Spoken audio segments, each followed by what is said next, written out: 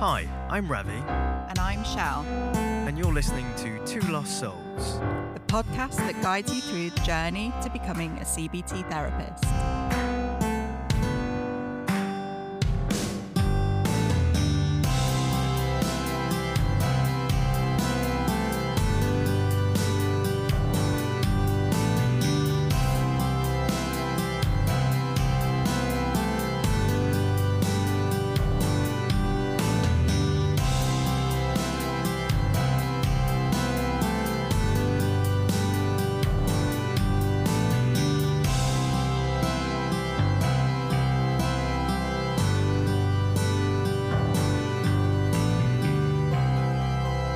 Good morning, good afternoon, and good evening, whenever and wherever you are listening. Welcome to the Two Lost Souls podcast. The title of today's episode is Accreditation, Accreditation, Accreditation. My name is Ravi Amrith, and in today's show, we will be discussing the all-important things to consider when applying for BABCP accreditation.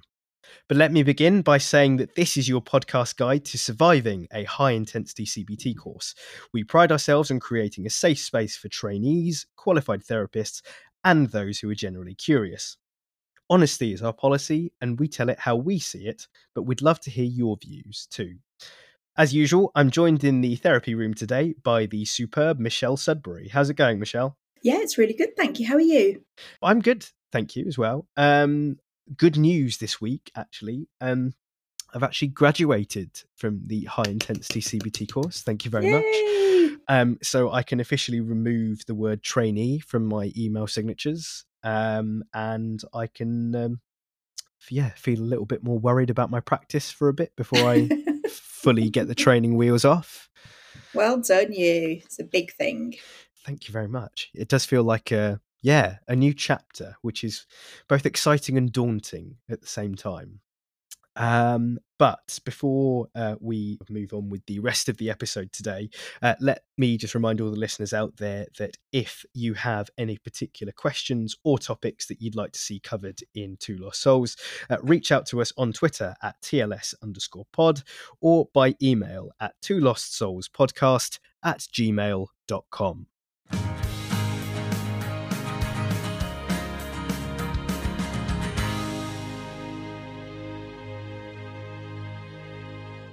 So today is a very exciting episode for us, Shell, not only because this is the last episode that we're going to record before Christmas. Merry Christmas, by the way.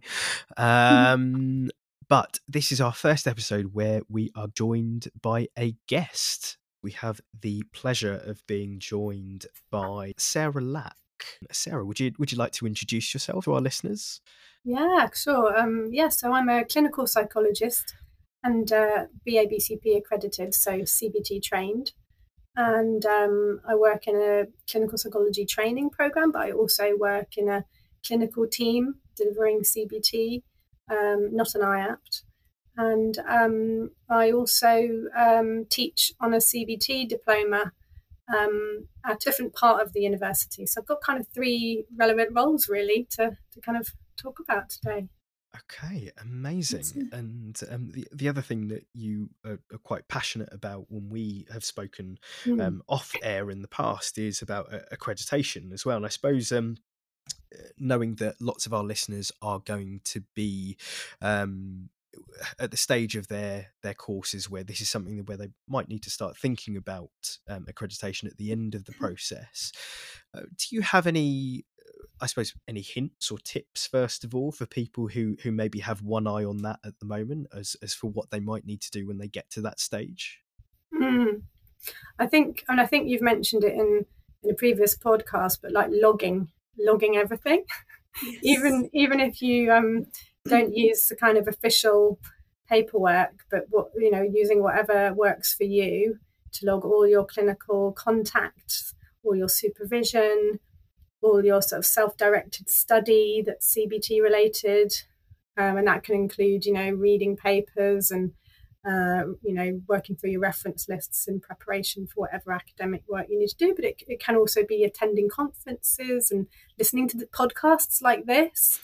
So just making a note of all of that really, and getting as much supervision as you can. It doesn't always just have to be that weekly or fortnightly one-to-one, the university group supervision, but also you might be going to some peer supervision, or you might be going to your kind of workplace. There's other opportunities for supervision. So it all adds up, and it all helps argue your case really for when you're applying for that provisional accreditation with the BABCP, doesn't it?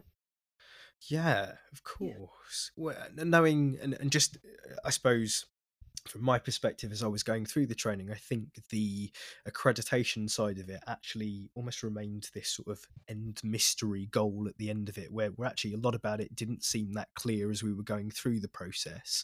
I suppose a question for both of you, really, what does the landscape look like at the moment in terms of, I mean, what is accreditation, first of all, and also um, why should someone become accredited? I suppose from an IAPT perspective, I'll come at it from that angle because that's obviously where I work. I think, firstly, accreditation will almost kind of prove your level of competency. It will kind of demonstrate that you have the required skill to be, able to work in that field, and that you've proven that you can do that through a series of evidences. So I think it is really important. And within an IAP service, I encourage all the trainees that I work with or supervise, or who come into the team, to apply for their provisional accreditation as soon as they qualify, because the process gets easier if you do that. The longer you leave it, the more information you have to accrue, and then you have to evidence. So do it straight away. You've just completed a course. You've got a plethora of information and evidence. So use it. Don't waste it. Many IAP services now are requiring you to be accredited, because it supports the banding that you come in at. Back in the day, you would qualify, you would come in at a band 6, you would work a couple of years as a band 6, prove your worth, and then, if you were fortunate enough to be offered a band 7 position, you could apply for it and be moved up. But actually, I don't know if this is good or bad, but most newly qualifieds can go straight into a band 7 job now, which is great for them, and their pay packets. But also services kind of want to see that you're worth what we're paying you. So starting that accreditation process, I think it proves that you're serious about your role, that you're committing to it, and you're signing up to a set of a kind of set of rules for how you're going to work. So that's from an IAP perspective. Yeah, absolutely, I completely agree, Shell. But also, it's important for our patients, the populations that we serve, really, to know that we've been trained to a certain standard, and it's really easy for them to look up what does BABCP accreditation actually mean, and see there's minimum training standards. I mean, I'm not saying everyone would, but and I think it's a really good kind of benchmark for people to kind of trust. And actually, at band 7, lots of people, in my experience anyway, lots of people are employed at band 7 and they haven't got as good training as a level 2 BABCP accredited CBT diploma, or even if it's not accredited, they've got some very patchy bits of training that don't really add up to anything cohesive, and they really struggle to assess, formulate and intervene from an evidence-based perspective and in their roles, if they've got a kind of mental health role. So I think having that CBT training and then having that accreditation kind of stamp of approval is really, really well deserved, and just get it. I mean, I know it's a bit expensive, and we can kind of come on to fees and things, but any profession comes with some extra costs in terms of your own sort of professional indemnities and registrations, but I think it's well worth it. Absolutely. Yeah, I think we can probably move on to those costs straight away. I think, Sarah, because anyone who has potentially recently qualified or who sort of keeps their finger on the pulse with what's going on with the BABCP at the moment will know that fees have gone up in terms of the accreditation process. do you think, I mean, particularly now knowing that we're going through a pretty tough time in terms of cost of living, etc., do you think accreditation still represents sort of good value for money? Well, I mean, I think this is a contentious issue, isn't it? And not obviously. But I think the initial cost for provisional accreditation is quite a sizable, amount. But then once you become fully accredited, it comes right down again to something much more affordable. I think like £65 a year. Just kind of running to keep your running membership and your access to journals and your magazine and just generally your status. So I think it is affordable in the long run, but there are a few upfront costs that are a bit difficult to swallow, especially at the moment. Yeah, what do you think? I think it was £65 a year for your reaccreditation, I think, and I believe that's gone up to around 89. Oh, really? Gosh, yeah, something like that. So it has gone up quite a large amount. The value for money question, that's a really good point. And you mentioned access to journals and things, which is true, that those are really valuable resources. I don't know if that's slowed down a little bit in the last few years. We actually had a really interesting discussion at work just a few days ago about the amount of research that's happening within CBT at the moment. And it does appear to have slowed down quite a bit since COVID, understandably, I suppose. So I'm not sure that we're getting the amount of new research that we used to expect and have. So hopefully that will pick back up. And then I agree, I think it probably is quite good value for money in that respect, because that is a very valuable resource, isn't it? And I know that the cost of provisional accreditation basically covers the cost of the accreditation liaison officer to pore through your form and check all your evidence. And it normally takes them quite a long time. So if you think of, I don't know, what is it, £180? I don't know. Yeah, something like that. I think that's right. Yeah, something but it's probably a day's work for them, really. And then if there's problems with it, they don't get any extra money for liaising with that applicant and asking for the extra stuff. So it can kind of become how long is a piece of string. So I can kind of understand why that they need to cover their costs for that. But it's not great timing to increase fees at the moment. It really isn't. No, we went along to the was it the AGM? Yeah, it was the pre-AGM. The pre-AGM, yeah, to kind of discuss the increase in fees.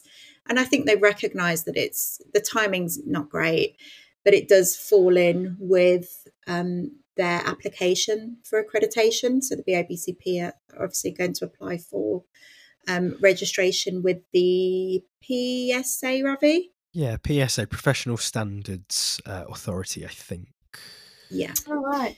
Okay. So they kind of justified the increase in costs there. Yeah. I haven't even heard of them though. So I mean, maybe it really counts somewhere along the line to stakeholders then.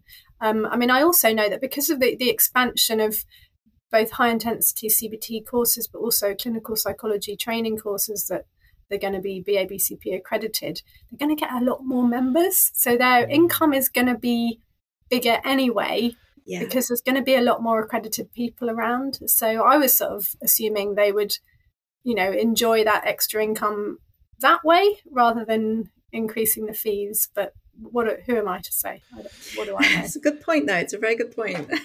Yeah. Well, I think, Shell, you said they justified the kind of increase in fees. I might take a bit more of a hardline and controversial view on that, and I'll say I think they attempted to justify their views on it. And I'm not sure whether they sort of successfully did that, but I suppose it's one of those things where people haven't really been given a choice with it, and I suppose it's the only thing people can do really is vote with their feet. And when they're trying to build an association of people that are kind of going to be the be all and end all when it comes to CBT standards in the UK, I'm guessing people only have one way to walk in that sense, really. Yeah. Looking at the other side of that, though, I mean, you spoke about clinical psychology trainees as well. Just thinking about those people who would go on to complete their doctorates, for example, and they'd need to sort of maintain accreditation or registration with things like the HCPC and the BPS, and would then sort of need this or potentially could use this on top of that. What would you tell them to sort of incentivize them getting accreditation with the BABCP?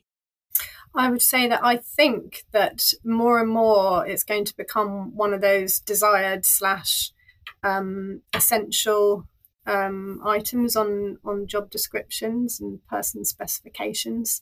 It's not at the moment, but I think once there's been a few cohorts that have graduated from these vastly expanded doctorate courses, there's going to be a lot more kind of clout really for employers to say you must be BABCP accredited. And I think the driver from that is coming from the NHS long-term plan, isn't it? Where there's a section in that says that all psychological professionals should have kind of explicit evidence-based training and accreditation in those trainings, not just CBT, but family therapy, systemic therapy as well, EMDR, things like that.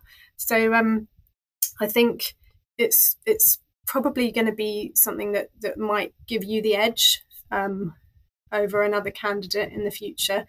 I also think that it's kind of helps you to move forward in your career if you want to become more of a supervisor or a trainer. I'm not just thinking about clinical psychologists. I think there's a lot more opportunities for CBT therapists than ever before to seek those kinds of leadership opportunities. And I think if you're BABCP accredited, again, that's going to give you a bit more of an edge. It's something that that stakeholders and commissioners are really looking for. Yeah, definitely. And I think, modelling that, if you're sitting, kind of higher up in the food chain, and then you need to model this to the therapists that are coming through and show its value, I guess, don't you? So I think you're right. It will give you the edge at interview. It's definitely something we factor in when we're recruiting. So I think it's already there. We're already looking at it. I don't know if we would actively shortlist somebody who wasn't accredited and applying for a role where we had accredited people applying. So yeah, in an IAPT service, it's more of a given, isn't it? But absolutely, yeah. Other community mental health teams where people don't even know what BABCP accreditation is yet. That's true. But they're really learning quickly, and that we're having kind of documents and expectations sent to us from high going, how many people in your service are BABCP accredited? How many people are going on to accredited courses? How many people are being trained up in enhanced CBT for psychosis or for personality disorders? And the expectations seem to be coming down the line, and we'll need to meet those expectations in community mental health teams, but also there's new teams, one of which I work for, which are supposed to bridge primary and secondary care, so bridge between IAPT and community mental health teams. Oh wow, okay, that's very valuable. Serious mental illness, and again, we need to provide evidence-based therapies, and we need to provide them in a kind of flexible way that perhaps doesn't necessarily fit into the remit of the IAPT service model. And I think you've talked about that before on your podcast, haven't you, about how sometimes IAPT has to fit into the shape that's there rather than do what it's sort of set out to do and let its staff deliver what they've been trained to deliver. And I think finally, maybe I'm being a bit too hopeful, but finally there does seem to be this movement called the transformation agenda, which is seeking to integrate primary and secondary services a lot better for patients who perhaps wouldn't necessarily have their needs met in IAPT, and perhaps wouldn't necessarily have their needs met in CMHTs either. This kind of step 3.5 group, absolutely, called that. And I think I'm hoping that there'll be more. There will definitely be more jobs for that. There's a huge push on increasing the workforce for that bit. I've heard that apparently there's not going to be much of a primary care, secondary care divide in the future, that the vision is that it's just either community mental health or urgent and inpatient mental health. And it's going to, the sort of divide between primary and secondary is going to be, they're going to try and kind of remove that. And I've no idea how long that will take, or which parts of the country will be able to move forward with that more quickly than others. But BABCP accreditation is integral to all of that, because it's about, again, providing consistent, reliable care for people with serious mental health problems. Yeah, it does begin to kind of standardise it across the country, doesn't it? I think, and again, from a patient perspective, that is going to help deliver more consistent care. We often hear of people who have had one experience at one end of the country and a completely different experience at the other end of the country because of the way services are aligned and they work together. And it can't continue like that. We need to be able to offer consistent and supportive care to everybody. So I do think that will go some way towards it. And I really hope that comes in soon. Yeah. We need it. Yeah. I mean, also, there's a lot of, well, I don't know if a lot, but, IAP doesn't always have a brilliant reputation in secondary and specialist mental health services, and I think it's so unfair, because I'm talking, saying you, because I know you both work there, but, you're having to deal with a really unwieldy sort of population with so many different needs, and they don't necessarily fit into step 2 and step 3 very well. Yeah. And of course, you're going to have high dropouts if you're trying to meet the needs of that very, very diverse population. So, I think you get a bad press sometimes, and I feel like one of my roles is to kind of advocate for IAP, because I know what good work you do. But yeah, we need to kind of make IAP services do what they were setting out to do in the first place.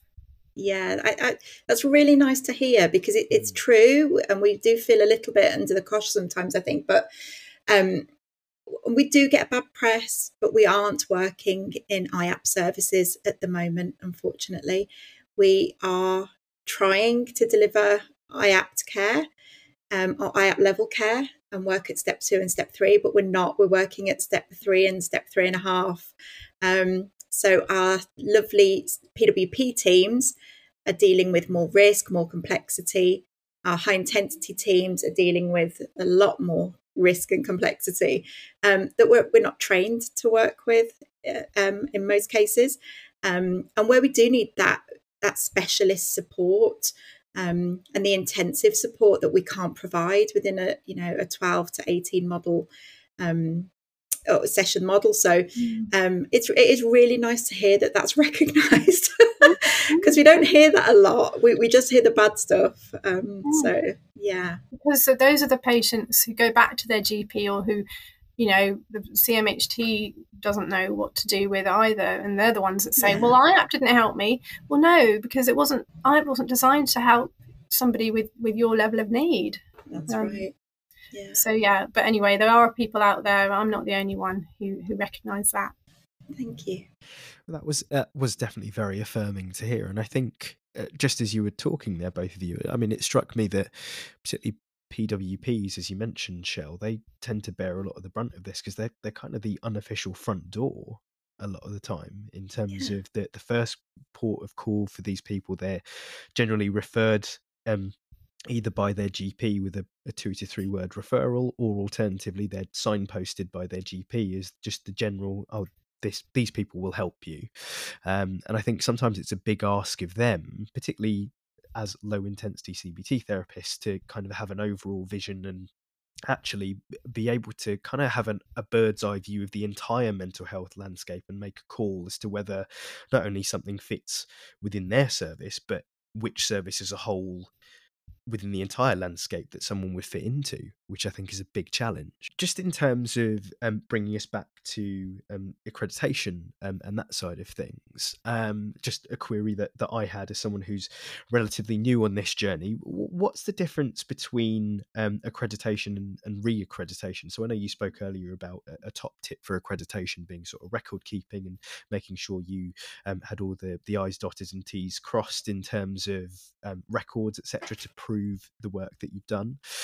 What's the difference between the two processes? I mean, it just gets easier and easier. Basically, the hardest mountain to climb or hurdle to jump over is to get that provisional accreditation and get that letter back from the BABCB going, we approve your provisional accreditation. That's the time to pop the champagne, because you're on the home run then.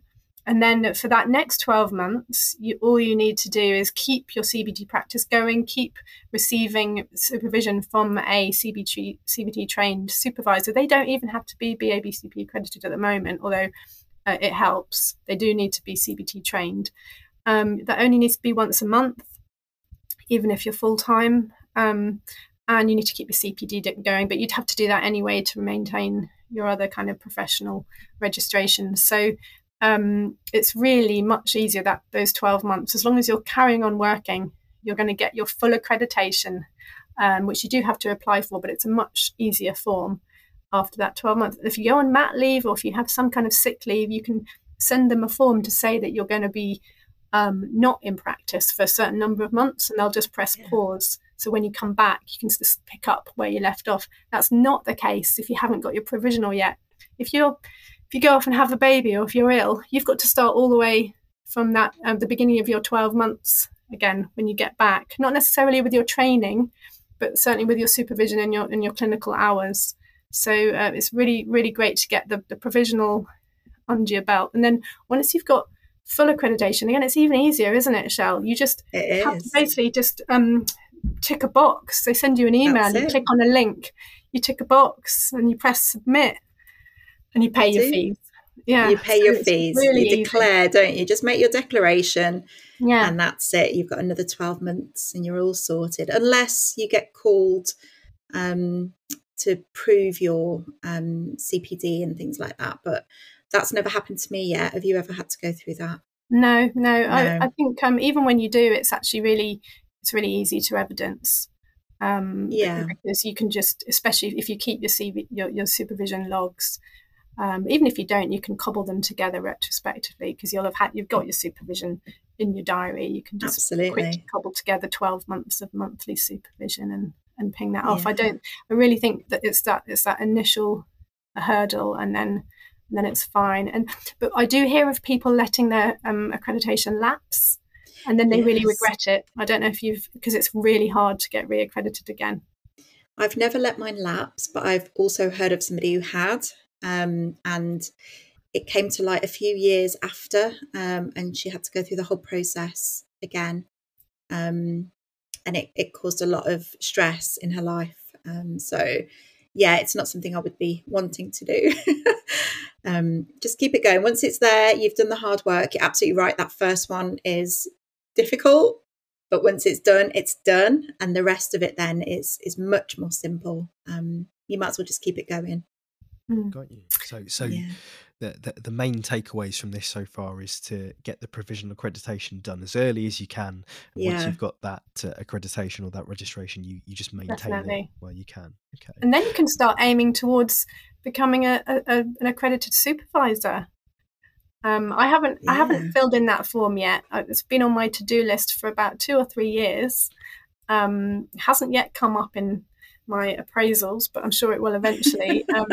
I don't think that's going to be nearly as hard as evidencing provisional accreditation, but there is, you've got to have a certain number, you've got to be providing a certain amount of supervision per month and attending supervision regularly, and you've got to prove that you've taught a certain number of hours of CBT.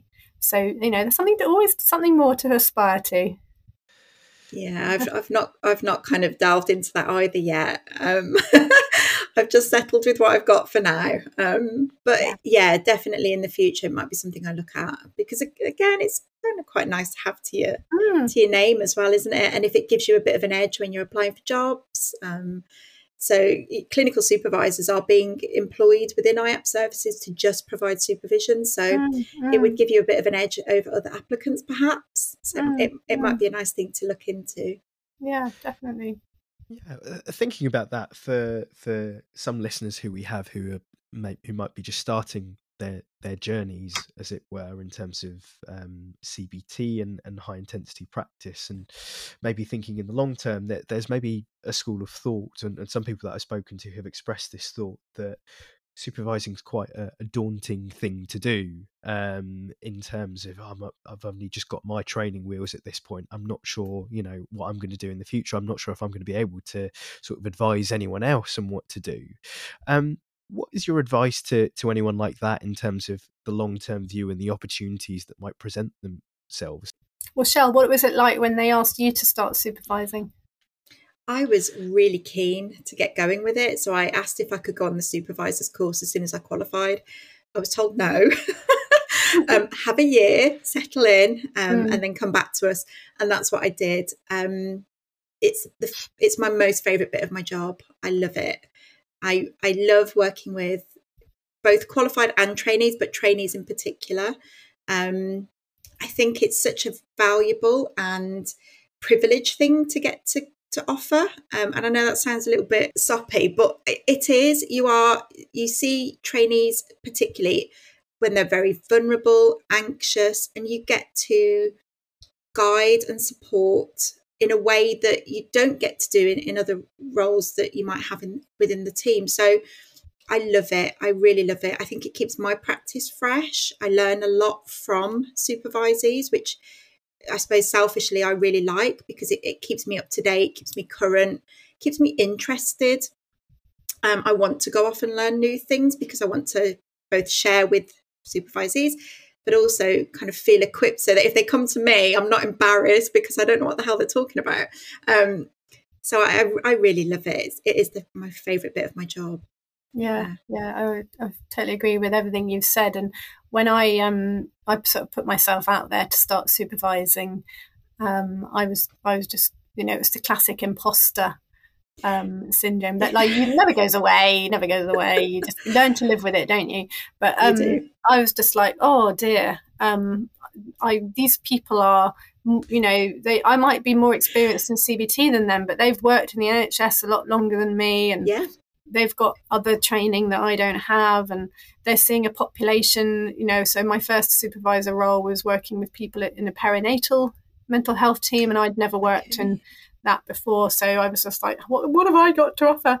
But actually I did, they really, really appreciated some proper kind of, going through formulations and, all those core skills really come into play. And then, like you said, Shell, learning from them as well, learning about mothers and babies was fascinating for me in that early role. And then since then, some of my supervisees are just amazing. What they do, what they manage to complete every week, the kinds of complexity that they're dealing with, and the pain and suffering that their clients, it's just, it's a real privilege to be that person that therapist comes to for their psychological safety, and to get that sort of nurture and reassurance, and you're doing a great job. Let's think about this together. You're not on your own. It's a really, really satisfying role. Oh, I completely agree. You said that beautifully. Completely agree. It's really it's like doing CBT with a client that's just made for CBT, often supervising, because your supervisor knows what to expect. If you've trained them up well and if you've worked together on a good contract and they know what's expected of them, they come fully prepared, or at least they seem to. and it's a dream. Occasionally there's going to be conflicts and ruptures and difficulties that arise, but again, that's all part of the learning. And I've really appreciated learning from slightly more tricky supervision relationships that I've had, where maybe the supervisee has extra needs that I didn't at first know about, or maybe they're having a really tough time with a colleague, and so I've had to kind of use my supervision to kind of learn how to navigate that. And again, that just builds on your own leadership competencies and your confidence really as an experienced professional. That was a really good point. I'm hoping so, particularly given that I mentioned earlier on that some of this has come from hearing other colleagues or other fellow trainees kind of going, I would be really daunted about becoming a supervisor. I think that's definitely imbued me with a sense of confidence and inspiration, to the point where, Michelle, you might see an email tomorrow morning asking me to go on the next supervisor course. I'm already preparing myself for the no, given that I've just qualified, but just so you know that email will be there. CBT therapists will make such good supervisors to other professions. So again, I'm very much here coming from a non-IAPT perspective, and your skills are so needed in other mental health teams. So I really hope that there'll be more opportunities for CBT therapists to take clinical supervisor roles outside of IAPT as well. There certainly seem to be at the moment. I don't know what the landscape will be over the next few years. But I really hope so, because you've got so much to offer. Definitely. Well, you've got me thinking just there, actually, Sarah, in terms of, we've obviously spoken a lot about healthcare, and we know that the high intensity training model and everything in this sort of ecosystem is geared towards placing people in IAPT. But we've also spoken a lot today about careers that can exist outside that system as well. Do you think there's also a place for CBT therapists almost sometimes outside healthcare in general as well, in terms of just having those sort of reflective skills and those supervisory skills that could lend themselves to other sort of businesses and domains as well, do you think? Yeah, definitely. Like, I mean, I don't want to be saying, oh, go and spend thousands of HCE money and then leave and become like an entrepreneur, because that's not in line with my values. But yeah, I mean, you know, what's wrong with working part-time for the NHS and then part-time doing something else? I think that's really good work-life balance, actually. And yeah, there's so many transferable skills in that kind of contracting, in that collaboration, in that even the kind of even that sort of behavioral experiment stuff, and that curiosity is really useful in the business domain. And just general being psychologically aware is in itself a really powerful leadership quality. And I think absolutely that would be really, really lapped up in other settings, definitely. Yeah, totally. I mean, to echo what you said there as well, I think about the sort of HEE stuff. One thing that I think we're keen to do on the show is obviously acknowledge that IAPT does some great things, and it's really nice to be able to follow that pathway actually after you've finished the course and after you've applied for after you apply for pre-accreditation, all that stuff, to continue working in an IAPT service. But I think it's really important to consider that wider landscape as well, and understand that you're right. I think life can also sometimes be made of a variety of puzzle pieces in a way. And I think having a bit of mix and match across your week of different settings to work in, I think is an important thing to consider as well. Is there anything else we kind of need to add on the sort of accreditation side of things, do you think? I don't know whether I made the point enough earlier, really, which is just it will become more and more valid and important, I think, as the NHS long-term plan is rolled out and actualised. And maybe don't even stop at one. Maybe go and get your secondary accreditation. That's what it's called, secondary accreditation, because it's that kind of high intensity, that sort of level 2, specialist.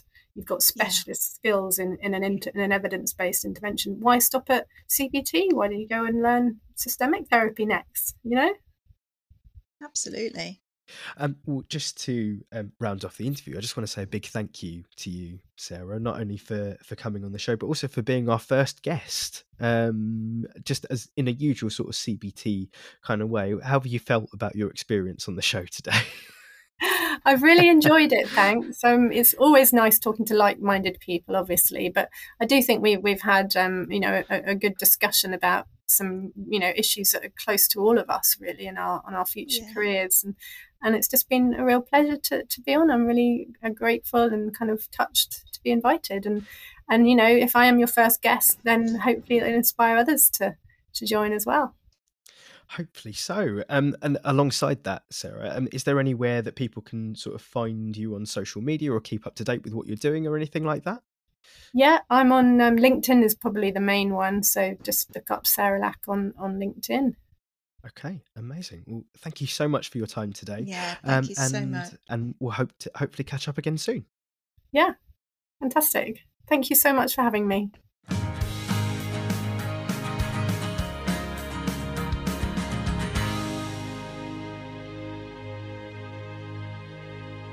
So, Shell, what a lovely interview that was with Sarah. I really enjoyed that. What did you think about it? I really love her. So interesting, really great to have that other perspective and that other dynamic as well. I really enjoyed that discussion. And hopefully it's offered some really useful information to the people that we're trying to reach.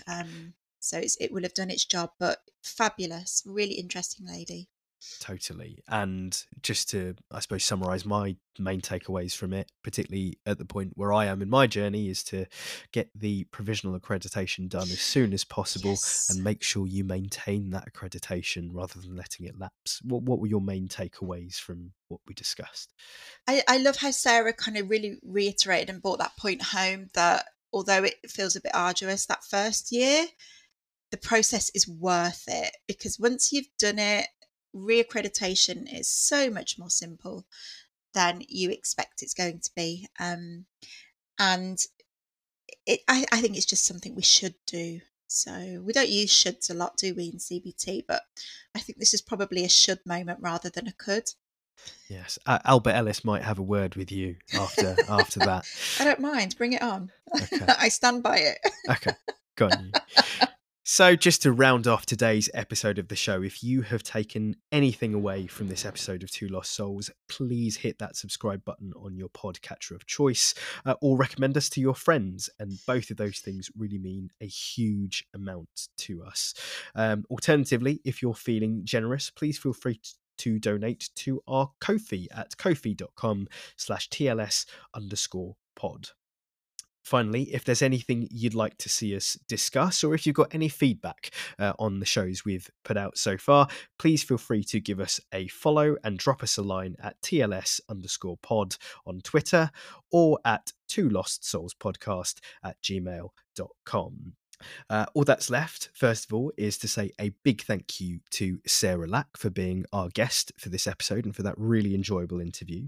To say a big thank you to all of you out there for listening, and a huge thank you to Shell. Thanks, Ravi. And Ravi, I was going to say, because you don't really talk about it very often, but you're a bit of a musician, and I know that you've got a really great Christmas song, and it's that time of year. So I'm wondering, where could people hear that?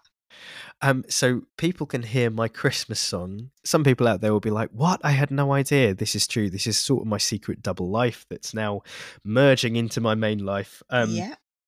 You can search the song Mistletoe by Ravi Amrath on Spotify, Apple Music, Napster, if you're still in 1997, YouTube, anywhere you like, and that will play my Christmas song. Thank you very much. And you could probably pop a link somewhere, couldn't you? I could probably pop a link in the show notes. Because you're quite clever. You could definitely do that, I reckon. This is, well, I'm not going to own up to being clever, but I could put a link somewhere. Thank you very much for that. I will definitely plug that. And thank you for giving me the opportunity to plug that as well. That's good. It's a good song. I've heard it. Oh, thank you very much. And just to end today's episode, rather than a groan-worthy joke from me, please enjoy this gem of humour from Sarah Lack. So what is the favourite moment of Christmas for a mindfulness practitioner? The present moment? Ooh. I like that. I think that's my favourite joke we've ever had on the show. Thank you very much for that, Sarah. Thank you. Thank you for listening, and we'll see you next time on Two Lost Souls. Two Lost Souls was presented by Ravi Amrath and Michelle Sudbury. To get in touch, contact TLS_pod on Twitter or email twolostsoulspodcast@gmail.com.